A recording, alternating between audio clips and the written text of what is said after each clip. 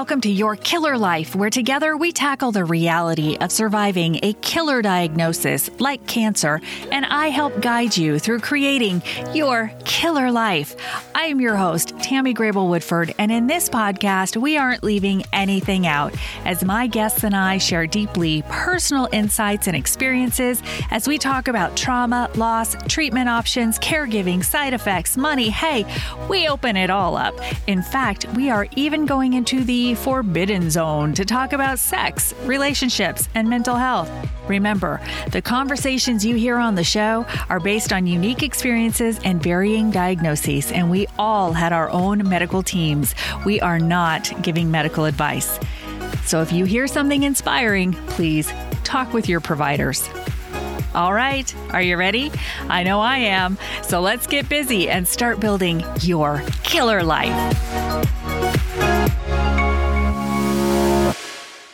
Hello, and welcome back to the Your Killer Life podcast. I'm your host, Tammy Grable Woodford, and today I have a very special guest with me, Chris Gallo, and we're going to be breaking down some stereotypes. We're going to be doing a little bit of myth busting, and we're going to be bringing some awareness to a really important topic, and that is male breast cancer, because, and there is a hashtag for this, folks, men have breasts too, and we're going to talk about that. So welcome, Chris. I'm so excited to have you on the podcast. Thank you. I'm happy to be here. Should be a lot of fun. Yes, it is going to be a lot of fun. So tell us a little bit about you. All right. Chris Gallo. I'm 49 years old. At 43, I was diagnosed with breast cancer. I went through a bilateral mastectomy, chemotherapy, radiation, and hormone therapy.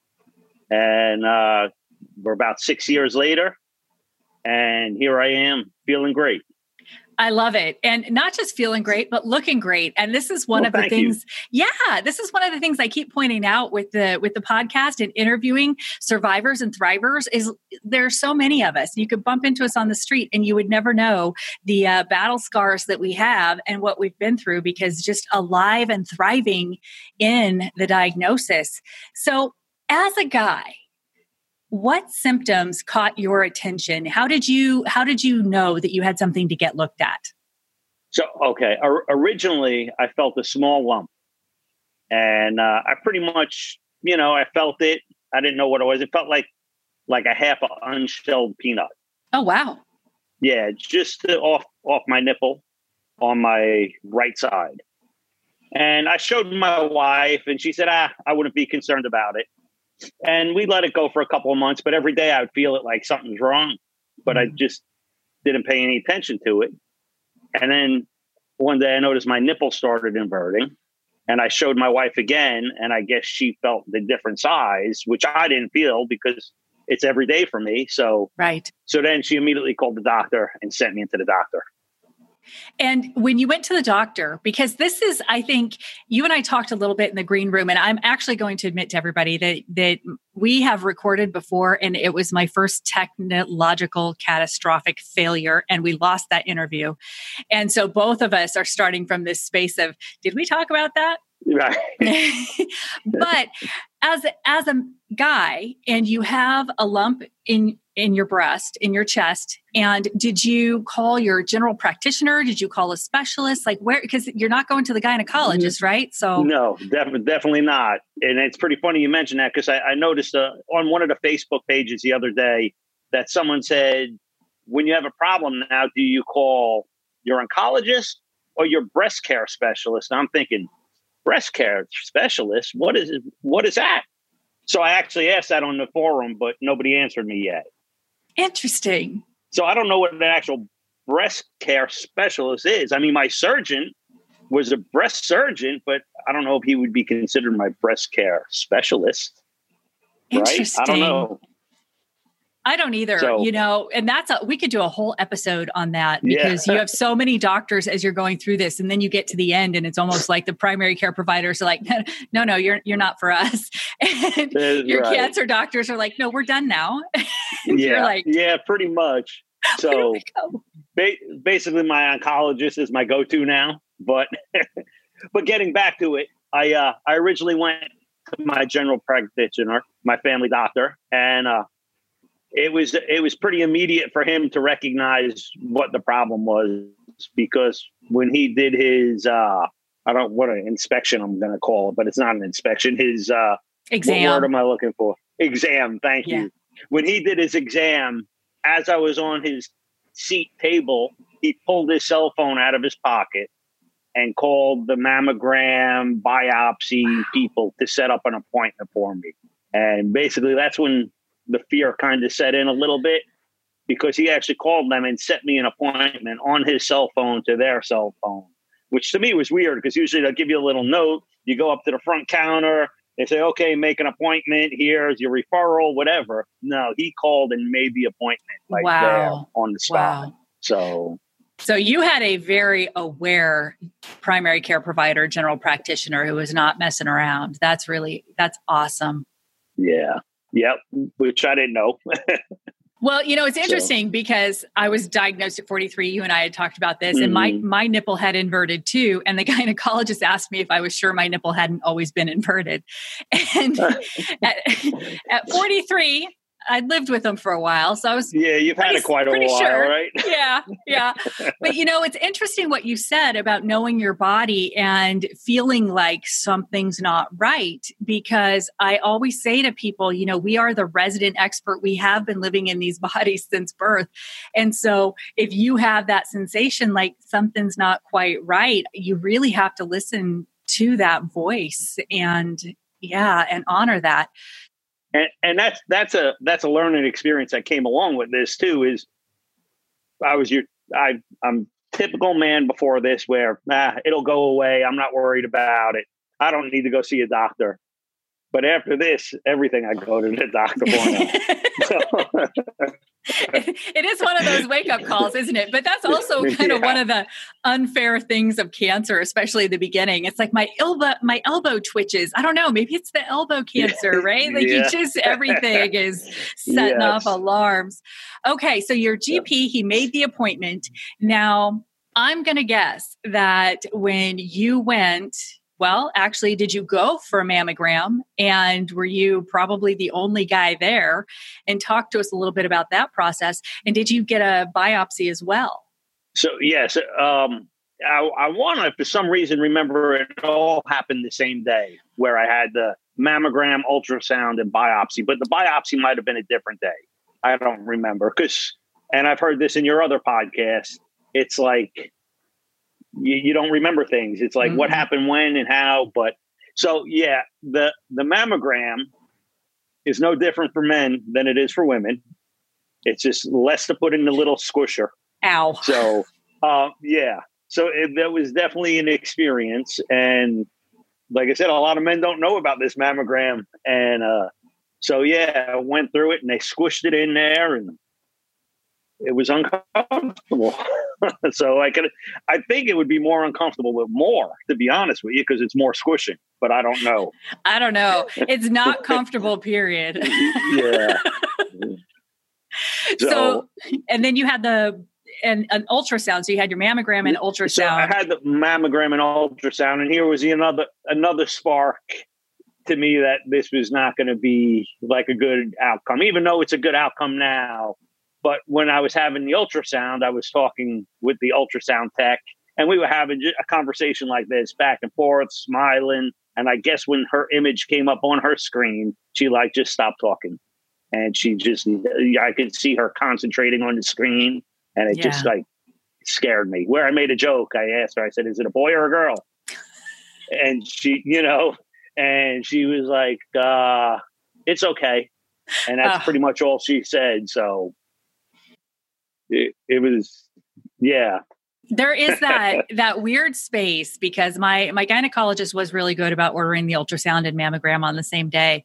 But when you're there, and for me, it was, go ahead and just leave your gown on. I think the doctor's going to want a different image from a different view. And then coming back and saying, we just didn't quite get, so we need to, and right? You're like, Yeah. And then when they took me for the ultrasound, I was like, okay.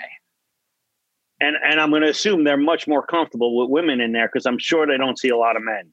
Probably not. Yeah, but I have to tell you, my ultrasound tech was crying. So that really startled me. And when the radiologist came in and told me you have cancer and a lot of it, it was the ultrasound tech that was in the corner with tears coming out of her eyes. And that probably scared me more than anything. And it was just so much of it, probably. So, yeah. So kind of, I had a little bit of the experience like that. She wasn't crying, but when I went into the next room and I remember some paperwork, she was telling me that it's going to be a journey. And it's going to be a tough journey, but I'll be fine. And I'm thinking, okay, oh, no. Nobody, and I told that story once before to someone, and they're like, no, they can't tell you if you have cancer or not. They're just an ultrasound technician. And I'm like, well, she really didn't tell me that, right. But she kind of, whether she meant to say what she said or she didn't, it came across, It was. And I'm sorry if you hear the dogs barking. I do, but that's okay. You know what? We are living in the crazy world of COVID. Everybody's communicating by video, Zoom, whatever. So really, it's like people are having coffee with us at your house with your dogs. Yeah, right. So that's true. They're not supposed to, but at the same time, there's and so it's sort of an understood, I think, more than anything. And the radiologist, he did let me know that day. And I didn't expect that either. I had never really had any major anything done. And so I didn't expect same day results. So, and of course, at that point, they just told me that I had cancer. I didn't know what type. I didn't even know there were different types until I had my biopsy. So you had your biopsy. I had my biopsy, and I didn't know there was different types of breast cancer either. I thought breast cancer was breast cancer, but so I had my biopsy, and then I guess they sent the results came back. They sent it to my primary physician, and he actually called me. I was actually up at Daytona Bike Week when the results came in, and it was like a Thursday afternoon. They called me up, and they said, you need to come in tomorrow morning. And I said, well, I'm actually up in Daytona for the weekend for Bike Week, and I'm not home this weekend. And they're like, no, the doctor needs to see you first thing in the morning. And I'm thinking, really, lady? I know what you're trying to say, but you're not going to tell me on the phone. Because I think I even asked her, well, just tell me on the phone. And she said, I can't. And I said, well, I'm not coming home. So I can come Monday.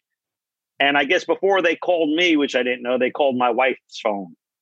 So she knew, and she was actually on the way to the doctor's office. So then they call me back, and they're like, well, your wife just walked in. Can we talk to her about it? I said, you can, but I want you to understand, I'm not coming home for the weekend. So, don't get her upset.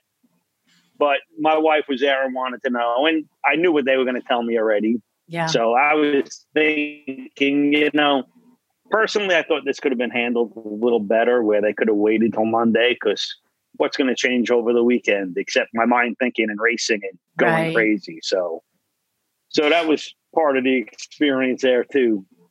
Yeah, that's a tough thing because once it just sort of kicks off a bunch more questions.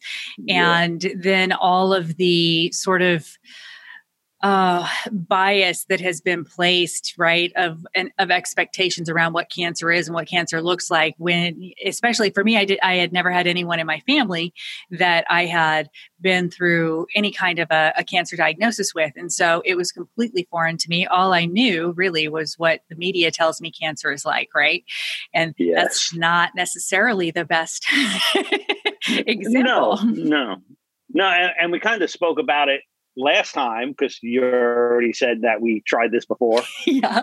And now having this cancer diagnosis, breast cancer for a male, I have 2 daughters. And at the time, I'm thinking, how do I tell my little girls? How old were they? They were 13 and 10 or something like that, or 12 and 9 at the time. And I'm thinking, they're going to be on the bus. They're going to say, my dad has cancer. And then the kid behind them is going to pop up in the seat and say, oh, my grandfather just died from cancer. Or, so that was almost like my biggest worry at the time, is how my kid's going to take this, because they're young and they don't understand. And I think I said this to you last time too, is me before this, so you heard cancer, I thought death. Yeah. And that's just the association I had with cancer is death. People with cancer die. And it's not true, which I know now. But that was my mentality at the time. And that's what I feared for my kids and people to say, oh, yeah, somebody just died from cancer in my family. And then my girls have to live with that fear. Yeah. And I was always amazed. I don't know if it happened to you, but it seems like a pretty common story for those of us that are in the secret, not so secret cancer club, that you have people who start to tell you a story and you're always hoping for this positive outcome. And it's always like, yeah, my sister, brother, cousin, uncle, whatever. I had a great friend and they went through all this stuff and they were totally miserable and then they died. And you're like, okay. Right. It's interesting because I was just talking to somebody this week. And she was telling me how her sister, or I said, I went through breast cancer. And she's like, oh my God, my sister went through breast cancer. She died 4 years ago. And I'm thinking, okay, great. It's just what I need to hear, Right. But I know it's different now. But it's like, sometimes people don't really think what they're saying, or maybe they're just uncomfortable and they don't know. It's probably all of the above, right? Like, I think I need to do a blog post on all of the things not to say, because, on the one hand, they want to relate and they want to connect, but they're not necessarily thinking through the whole story. And that is really hard because, I don't know about you, but for me, when I was first diagnosed, man, it was what decisions do I need to make and what information do I need to consume and what do I need to know to make a decision in the next 24 hours for my optimal outcome. And that was my focus. Yeah. How do I live? Yeah, well, luckily for me, I had my wife with me at the time. And I was just lost. I didn't know what to think, what direction to go. And she just handled everything, asked all the questions that needed to be asked, got the answers she wanted. Yeah. So I got really blessed on that. That is awesome. Yeah. So you were off racing bikes or something. Your wife did get... No, I'm going to tell you, as a cancer survivor, that makes total sense to me. Like, what's going to change between Friday and Monday? I am going to go enjoy my weekend to the best of my ability. So what type of cancer did you find out that you had? Invasive ductal carcinoma. Did I say that correctly? Yes, I think I did. You did. Yes. Okay. I usually mess up a word here or there, but invasive ductal carcinoma, and it was stage 2A. 2A. And so was it then, of course, you don't know until you have the mastectomies, but was it, and you had bilateral mastectomy? Yes, that's correct. Okay. Was it in both sides or how did you make that decision or what kind of? It was only in one side, but I also had the BRCA test and I was positive for the BRCA gene. So my surgeon pretty much was leaning towards a bilateral, basically because he told me because of the BRCA gene, because of the rarity in men and the mutation of my cancer, he believes the best way to go would be the bilateral. That, I'm going to say, is myth 2 that we are busting on this episode today, because myth 1 is that men do get breast cancer. And I've known 2 other men in my life who have had breast cancer, and they are both alive, just so you know. Awesome. I'm going to finish that story with a positive. And so that's one. And then the other is that the BRCA gene mutation, not only is it, obviously it's a gene mutation. So of course men can have that gene mutation, but that it can impact them and their health in this way. Right. Did you know of anyone in your family that had tested positive for that gene mutation? No, I did not. I had an aunt on my mother's side who had breast cancer maybe 10 years before I was diagnosed, and they did a lumpectomy and it actually came back and I ended up doing a mastectomy, but she was never tested for the gene. My father had prostate cancer. He passed, but not from the prostate cancer. So they did the radiation pellets and whatever they did for prostate, but he got past it, but he was never tested for the gene. And then after I went through the breast cancer, my mother was diagnosed with breast cancer. And when she was going through her treatment, she passed, but she was tested and she was negative for the gene. Oh, wow. So, yeah, interesting. I'm going to say that that's the number 3 myth busted, that it would seem then, have the doctor said it would seem it came from your father's side of the family? That's what I have to assume, because my mother didn't have it unless, I heard some people say, well, she could have been an active carrier of it or something and passed it. But I don't know. I'm not a doctor. So, but yeah, I found it odd that my mother's sister had breast cancer and my mother had breast cancer and I had breast cancer, but I have the gene and my mother didn't have the gene. So it's weird. That is interesting. So, all right. So then that's how you decided to have the bilateral mastectomy. And talk to us a little bit about this process. There's something because we did speak about this before, and I literally made myself a note because I thought this was so important, that I wanted to talk about just sort of the, some of the, I don't know if barriers is the right word, but maybe awkwardness is a better way of putting it, of kind of being Absolutely. Yeah. Okay. So you know where I'm going. I know where you're going. Yeah. So basically everywhere I went, I was going to the Women's Breast Center, and every time I walked in there, they would hand the papers to my wife because she was standing next to me, and she would just slide them over to me and their eyes would light up like, oh, and I'm like, yeah. So, and they always gave me the form and they wanted to know who my gynecologist was, when my last menstrual cycle was. And I said, I don't. And they said, oh, no, you have to fill that form out. We need all the forms. And I'm like, well, what do you want me to put on here? And it was funny because there was one place I went where they made me fill it out like every time I went. Oh, Lord. And I'm like, really? But yeah, going through all of the pink wash and everything is, strong women fight like a girl. And here I am out here on my own, that is how I felt. Right.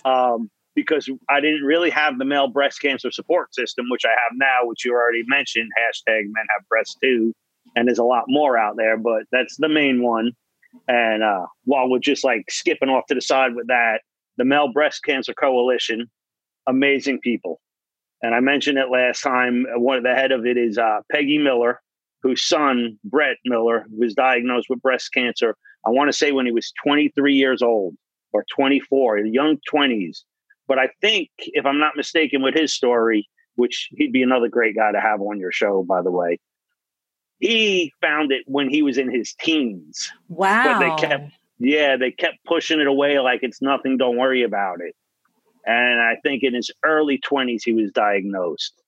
But you could also find all of those stories on the Male Breast Cancer Coalition website or Facebook page. And yeah, I will definitely reach out to them because that is such an important part of being your own advocate. I have to tell you, one of the things that wowed me about your story was just you had, not only is your wife amazing, you had amazing providers from the beginning that took you seriously and didn't waste any time. And that is just so huge.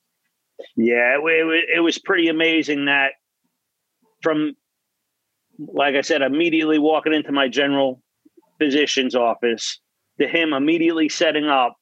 When that diagnosis came back, it was March 13th. And April 22nd, I was on the table having my surgery. Wow. So it was just over a month later. I was in surgery. That's incredible. And did you also have sentinel nodes removed when you had your mastectomy?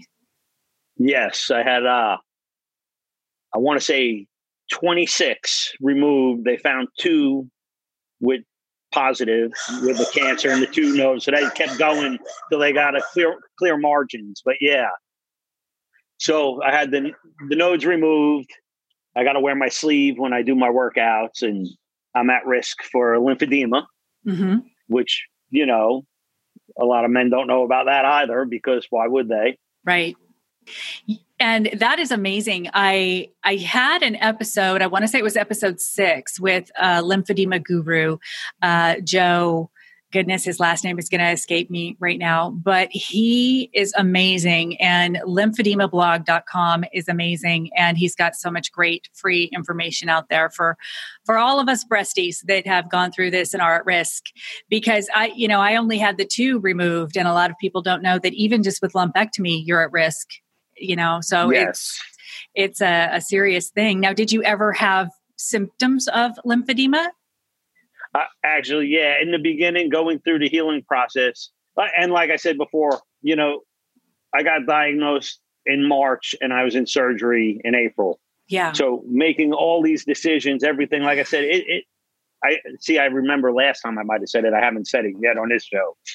But yeah, I was lost. Yeah. I was lost. I was overwhelmed. I didn't know which way to think, which way to go. I had a couple of second consultations with different doctors to see what directions to go in. And I went and saw, I think, 4 different surgeons in that month. Wow. Before I decided where I'm going to go. So it's a pretty short period of time to make these pretty large life-changing decisions. Right. So I did that. And then after my surgery, I went and started going to physical and occupational therapy, even before my chemo started. And I was having symptoms. So they would do lymphatic drainage massage and try to get me back moving around. And then I went through the chemo, so I had to stop. Well, no, did I stop? I think I stopped going to therapy because I was just beat up. Yeah. The chemotherapy whipped my butt. So I guess it was still recovering from the surgeries, going through the chemo. It just beat me up so bad. And then I went through the radiation, which I feel like I had no healing time. So probably for just over a year, I was beat up and down and out. I do not church it up in my language when it comes to cancer because the treatments are brutal. The mastectomies are brutal and violent. The treatments are, it is an assault on yourself, and it's not without purpose, obviously, right? As we all are making the best decisions and going through the treatments that, the goal is a better outcome, a longer life, and remission or no evidence of disease for perpetuity if we can get away with it, right? So it is with purpose, and that going into it, but that doesn't make it any less difficult or tiring or just painful in how it zaps everything from your energy to your confidence to it's emotionally draining, physically draining, psychologically draining. It's just an absolute assault on your being, in my opinion. Yeah, absolutely. And thinking of that, now going back thinking, and I've been listening to your other podcasts, and I know you were just talking about drugs and medication. And I remember when I went to see my oncologist and she was prescribing me all my pills for my chemo, she prescribed me like a bottle of 150 oxys. And I'm like, what am I going to do with that? And he's going to make me a drug addict. I don't need this. But I ended up taking every one of them just to zonk out because I was in so much pain and uncomfortable. So that was just another hit. Like I said, I heard your show on the drugs, and I was like, that is so exactly how it happens. It is. And you do, because it's hard to know until you've been through it. And it's hard to share because every physical body is so different when you start to go through it. And I always joke now, because when I go in for surgeries, I'm like, and these are the meds that work best for me. And no, I'm not a drug seeker. I've just had surgery 6 times in the last 4.5 years, 5 years, 5.5 years now. So, you know way too much on which drugs work. I do. Trust me, I get the side glance, but you do, what works for you. Yeah. And so, but I also was, I've always been one of those people that even with I don't need a Tylenol, I don't need an Advil, I don't need a whatever, I'll just work through it. And there's something about the deep deep to the core pain that unless you're there, like I will never, ever in my life ever question a chronic pain patient, because that was the other thing I came out of with reconstruction with chronic pain. And I had no idea that that would be in my future. It's better now with the last procedure I had, but yeah. So when we talked last time, and I had asked the question, you're going to probably know right where I'm going with this too, but I'd asked the question of how it went as you were telling your coworkers and your friends and stuff and starting to let folks know that this was in your future. You had some pretty surprising reactions. I was at work one day and I was telling a coworker, and I said, "Hey, I got breast cancer." And he started like hysterical laughing and patting me on the back, being like, "Man, what are you joking for? That's such a stupid joke." And I'm like, "No, man, it's not a joke." And he said, "Yeah, it is. Men can't have breast cancer." And I'm like, "Well, I have breast cancer." And I guess he realized it's not a joke, and he put it together, and it's just so serious. But it was like the best knock joke he ever heard at first. He was just, he was just hysterical. And I'm like, "No, man, it's not funny." And so I got a lot of reactions like that from most of the men. Not everybody laughing. They're like, but everyone's surprised. Right. Like, men, how do you have breast cancer? Men get breast cancer? And I'm like, yeah, they do. So that is, I have to tell you, that broke my heart when you told me that the first time, and it still does. And it also just reinforces how much I appreciate you coming on the show to talk about it, because we have listeners that are caregivers and, sons and husbands, and every man should know that it's something that they need to be aware of within their body as well. And so thank you again for coming on and sharing that story. As crappy as that was in that moment, without a doubt, but being able to be here now and share that story and be such an advocate. So like you said, everybody's got some male in their life, whether it's a son, brother, uncle, father, cousin, that knows somebody that needs to be aware. But, everybody needs to be aware, because everybody is susceptible to getting breast cancer, really. Yeah. If you're a human being, you could get breast cancer. Exactly.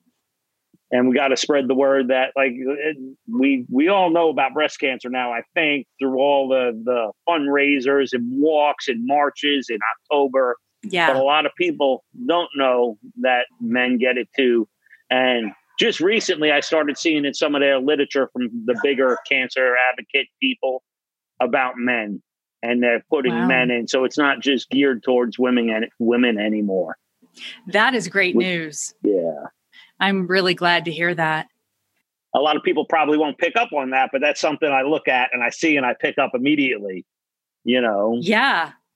I would too. I think those of us that are in that breast cancer club, Secret definitely. club. Yeah, we definitely, we do, because we want to make sure that we're all taken care of and that we all have the best possible outcome.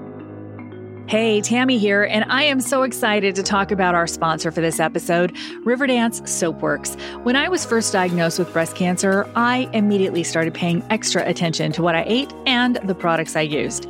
That's when I discovered Deb and her team of artisans at Riverdance Soapworks, where they handcraft luxurious, natural, and good-for-the-body products like soaps, deodorants, and body butters.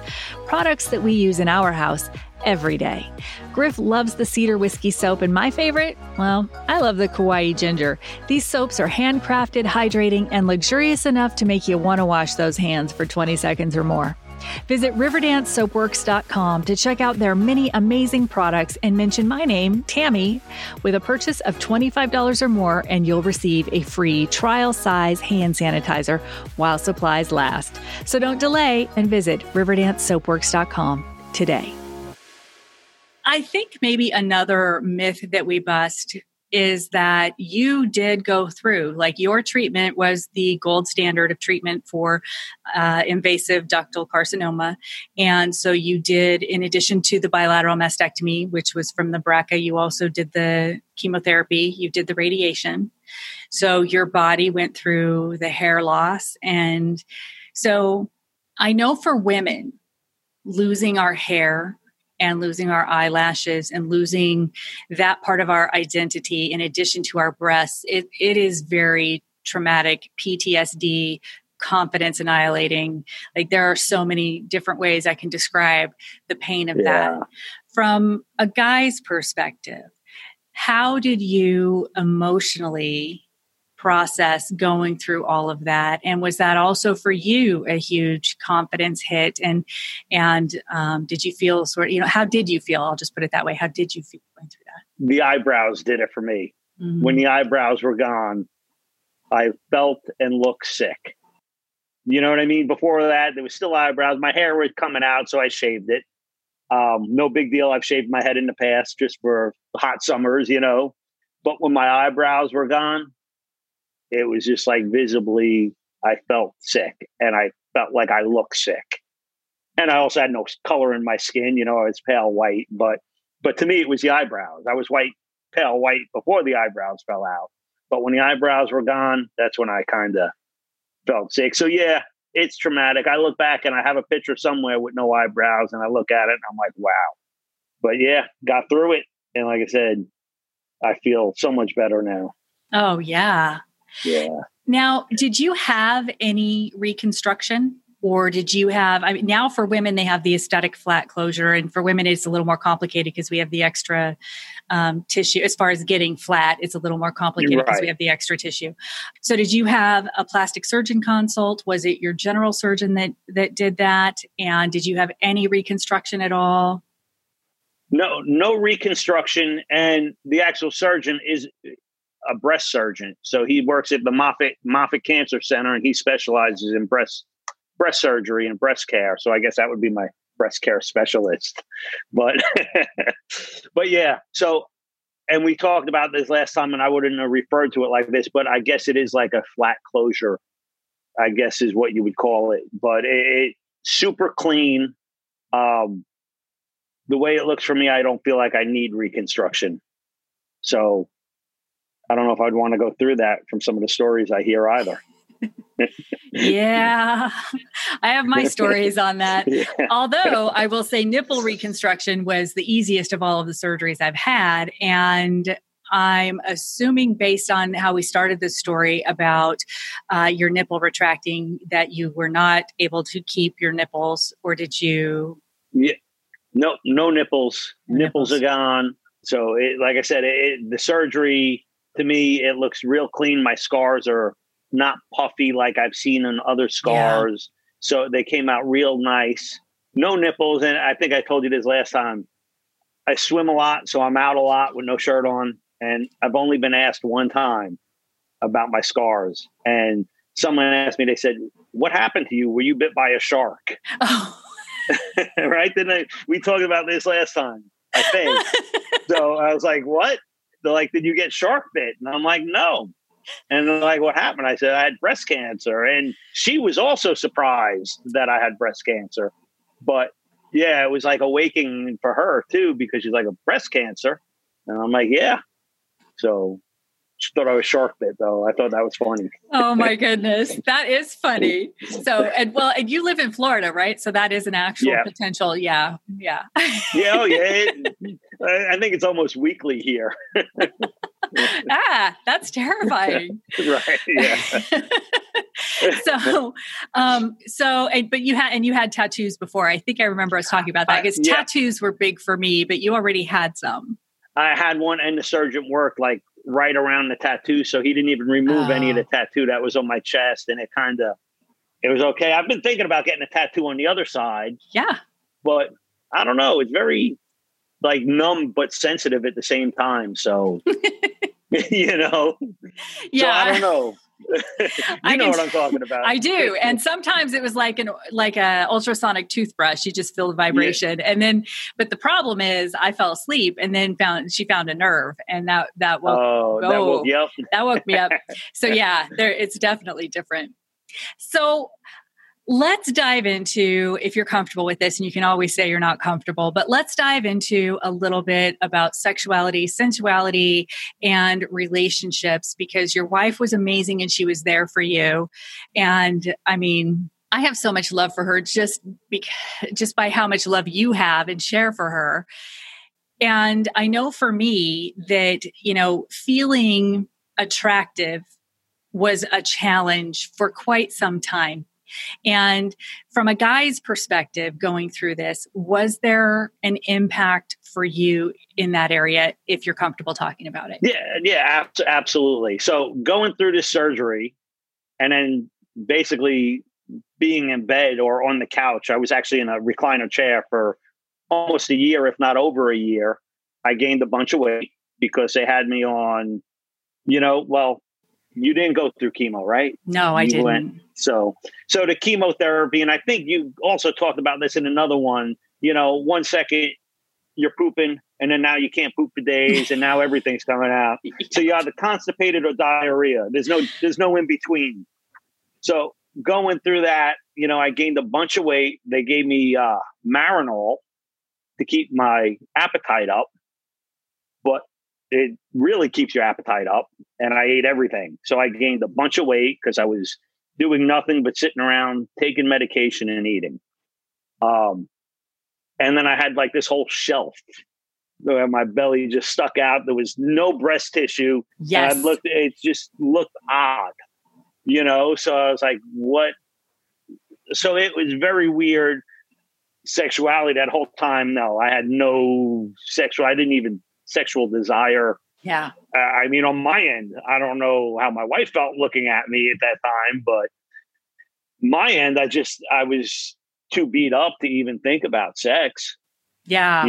So we ladies call that the Buddha belly, that we have no idea, right? And you go through these surgeries and it seems like every procedure, for some reason, you get a distended abdomen. And then when you have negative breast tissue, that's all you see. Yes, the Buddha belly. Yeah, it's better without the breast. Yes. So it's not even like it's equaling out and making it look a little bit consistent. You have a void and then the rest. Yes. And, that's interesting because a lot of people, I think, and you were gracious enough to provide me with some photos, and I'm going to put those in the show notes out on the blog for folks to see, because you weathered this. And of course, probably looking back and being in the middle of that train ride, it probably didn't feel like it, but you have really embraced it seems, living intentionally and in the moment, and have worked so hard on reclamation and getting your health back. Do you want to talk with us a little bit about maybe the hardest part, and then also kind of because people don't believe me when I say this, there are a lot of silver linings, and trust me, and I've said this, people are going to get tired of hearing me say it, but when my medical oncologist said to me, some people say that this is one of the best things that ever happens to them in their life, I wanted to throat punch him. And yet here I am 5.5 years later saying, I now intentionally live every day and seek my joy because of this. And had I not had this experience, it would have been, I still would be an automaton in the corporate world and banking my vacation and my happiness for a future day. Right. Yeah, so. Absolutely. So going back to a couple of things you already hit on. Well, the worst thing is I really felt like when I was going through everything, I felt like I wasn't coming out of this. I felt defeated. I felt like I wasn't going to go back to work. I felt like I was going to be on Social Security disability. And how am I going to take care of my family? Plus all that medicine brain and chemo brain and nothing's working. That was the worst part about it. The best part was, like I said, it's almost like finding myself. And what helped me is actually the physical therapy, occupational therapy place I went to, which is actually called Doctors of Women's Health. But I got to tell you, what a difference in my life these therapists have made. Actually, one of them became one of my best friends and helped me find my health. So I run every day now. I've actually the longest I ran was a 50K. So these are things I would have never imagined doing in my life. Yeah.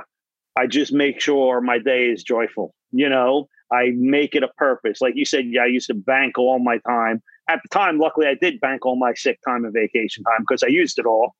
But but now I use it for vacation. If I want to make a long weekend to go do something, I want to make a long weekend. I try to get out every morning and get the sunrise. I just live with that purpose of today.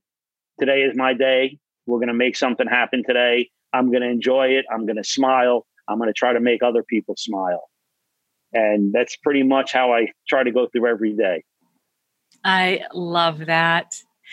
And as a parent, as a father, has this experience impacted how you communicate with your girls? And I forget their age now, but they're getting close to graduating and starting college. And next week she's going off to college. Okay. Yeah. So 18 and 15 next week too. Next week, the younger one will be 15. Oh my gosh. And next week we move our oldest one, who's 18, out to college. Wow. So, yeah. So, okay. So we all have the American dream, right? All those boxes that you tick off, but now you've had this different experience and awakening, and has that kind of... It's funny you say that, because this whole time going through this and trying to find my health, I was still on the hormone therapy, which never helped me feel good. I tried so hard, but I just never felt good. So they had me on an anastrozole for 5 years. And then they wanted me on tamoxifen for the next 5. Talking with my doctor, I opted out of tamoxifen. I said, look, I need a couple of months break. I want to feel better. I want to see. My wife says I'm a different person. I was grouchy all the time. I was aggravated. And it was absolutely the medication. So unfortunately, that 5 years, I was aggravated.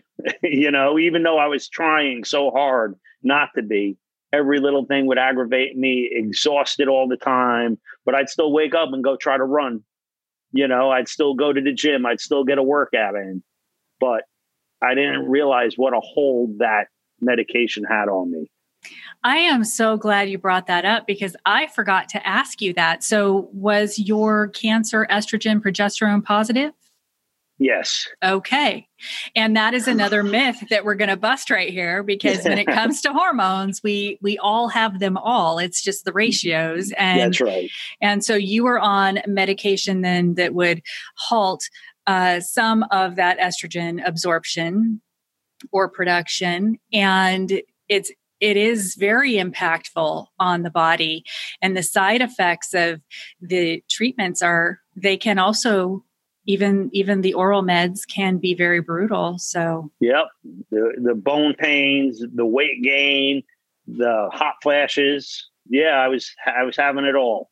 So it was tough, but at the time I didn't realize how tough it was. Right. Until I stopped taking it. And my oncologist wanted me to just take a break and then go on the tamoxifen. But I was talking to her, explaining everything to her. She said, you know what? You're doing great. You look great. It's about quality of life. Yes. And if you're doing this well and looking this good, I'm going to say you're good. You're good not to take it. So that was a good reinforcement for me and my decisions to not take, to not want to take them, because I would have went right along with the program and kept taking it, but I stopped. And I try not to read things on the internet, because that'll make you nuts too. That explains me, because I read everything on the internet, and that's probably why. It's funny, because just the other day there was a story on one of the sites about men and tamoxifen, and the reoccurrence rate is so much less with the tamoxifen, and I'm thinking, wow, I didn't take it. Where am I now?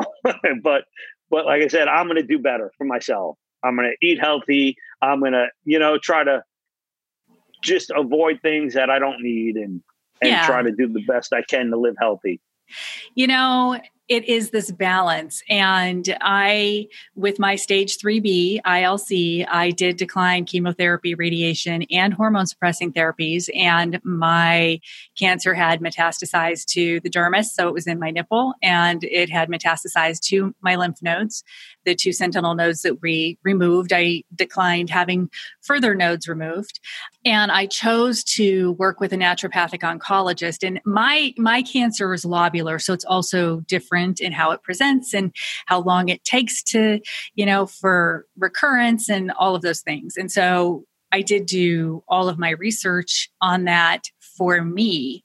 And I say for me because really, you're the one looking at the pros and cons of every treatment option and decision, and that shared decision making with your providers. And you cannot completely omit quality of life as you're measuring these things. And I mean, there's been every person I've ever spoken to that's had cancer, our goal is always the same. And that is to be on the tail end of that bell curve, right? For longevity, that's what we are all after. And you don't really know until you're faced with those decisions and the realities of the decisions that you're making and how that impacts you in so many different and sometimes unexpected ways. Yes. And there's not a lot of time to make those decisions because, they tell you and they're like, all right, we got to do something because this is going to keep going.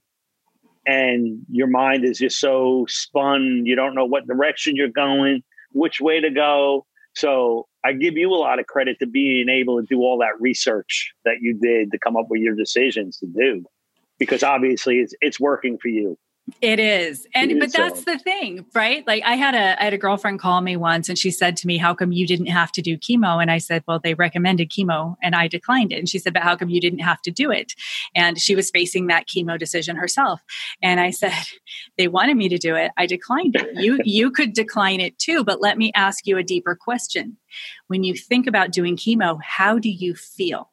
And she said, well, they're telling me that. And I said, no. How do you feel? And she paused for a minute and she said, well, I feel like that's how I'm going to be healed. I feel like doing that is going to extend my life. And I said, well, then that's your answer. Yeah, that's what you do.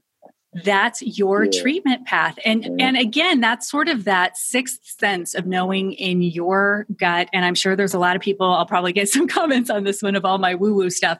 But again, paying attention to your body, listening to what feels right for you, having ownership and being your own advocate. And, I also knew that if I changed my mind later, all of that stuff is still there. Yeah. But we couldn't find any cancer in my body at the time. And so a hard decision to make, saying, well, we can wait till later. Right. Because, and it is. It is. It's equally hard. It's like there's no right answer and there's no wrong answer. And so you really are what feels like the right path for my treatment based on my providers and my medical team and the whole bit. It's and the key word there is you, because everybody's different. And it's a hard question. If someone asks you, should I do chemo? You did great without chemo. What should I do? How are you going to tell somebody, And so I get it. It's hard because I would hate to tell someone to do chemo or not to do chemo. Right. Because my experience, like I said, it beat me up so bad. I don't know what I would say. I couldn't tell somebody to make my influence their decision. No. And I wouldn't feel right doing that. Every one of us has to make that decision really, truly. And when we talk about the different types of cancer, right? You've got triple negative, you've got in situ, you've got invasive, you've got lobular, you have got ductal, you've got inflammatory, right? And so all of these things that you're looking at, and then whether or not it's hormone receptors, whether it's HER2 positive or HER negative. And, so it's not. Every one of us is a distinct individual case. Yeah. And then you add into that family history and genetics and right. And it's and age and everything. So there's so many factors. Yeah. Yeah. So it really is, what is that best decision for me? And I hate to say that only you will know when it's you having to make those choices. Yeah. And trust me, I've had those conversations where I'm like, should I have done it? Yeah. But the funny thing is, and I'm sure you too, because you just said somebody asked you, but I get asked too, what should I do? I can tell them my experience, but you can't base it on my experience. Like someone who just finished all their treatments. I haven't talked to her yet because she just moved back to town. But when she was diagnosed, I spoke to her and she asked me, And she's a very natural type person, and she didn't want to do any treatments, but I guess something happened and she did all the treatments. So, you never know. It's got to be, like you said, what you feel for your body and your mind with the advice you get from your professionals. Exactly. And I always say none of us volunteered for this shit show. Like, we did not sign up and say, let's do that. So, you find yourself in the middle of it, and it is really just being in not the eye of the storm where it's calm. You are literally on that outer edge of a tornado, and you're just trying to figure out, what is best for me. And there's so much pressure. There's pressure from family. There's pressure from, and so my biggest takeaway for me is that I will always love on a person and their decision, because their decision is the best decision for them. And for them. Yep. Yeah. And that is the best way to be, because all we can do is support and love each other through this. Those of us who've been through it, whatever elements of it, love and support each other through it. Yep, that's it. And help them find joy. Yes. So you make a joyful day and a smile and move on, right? Exactly. Yeah. Exactly. Oh my gosh. So what would you, as we get close to wrapping up, what would you tell our male listeners? Normally I ask for a nugget, like one thing, but I got to tell you, there are so many kind of myths that we are busting here. And I think this is such an important topic. So just guy to guy, what advice would you have to men who are listening when it comes to breast cancer and guys? All right. It might be a little more than one little nugget, but one, men, be aware. And I don't know how many men you have listening, because I'm sure your base is mostly women. But like I said, there's men in their life somewhere. Help them be aware of it. And to the men, the groups are out there. There is support out there. It's not as uncommon as we think it is. We're out there. Your support systems are there, and we can be there. You just have to come out and talk about it, because there's nothing to be ashamed of. And don't let the pinkification keep you from getting the help that you need. Kudos to you for going through that, and to your wife for so patiently standing there with you as you did. Yeah, oh, yeah. That is just incredible. And I really do hope that we start seeing some change in that. And I was telling you in the green room, I had a recording an episode that I did with a plastic surgeon who we were talking about aesthetic flat closure, and we were talking about male reconstruction and how there is still so much education that is happening there as well. And so maybe at some point October will be a little less pink, and we will come up with a new color for. Yeah, well, the Male Breast Cancer Coalition goes with the pink and blue ribbon. Oh, I love that. So, yeah. So it's pink and blue. Men have breasts too. But yeah, it's out there. How did I miss that? My goodness. So I am going to make sure and link to the websites that you've mentioned. And also I'm going to connect with you, and we'll link to the groups that are out there so that anybody who stumbles upon this can find those support groups. And I want to thank you so much for the photos, because I think it's so good for all of us to be able to bond. I've posted my mastectomy photos as well. Yours looks better than mine, but but we were saving stuff for later work.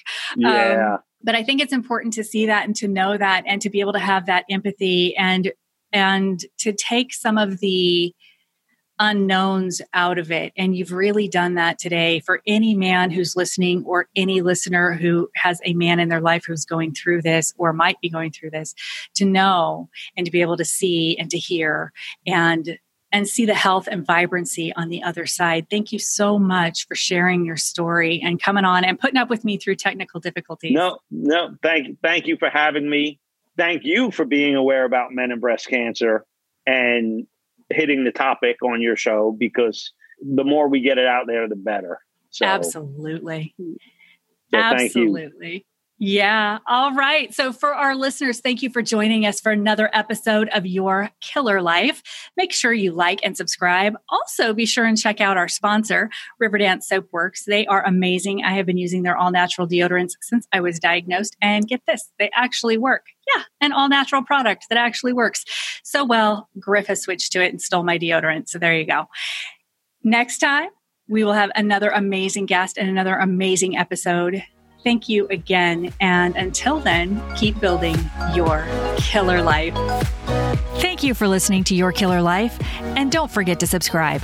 For more information about what you heard on today's show, visit us at yourkillerlife.com or visit our YouTube channel. You will also find us in all the usual places on social media. We have another great episode queued up for you next week. And until then, keep building your killer life.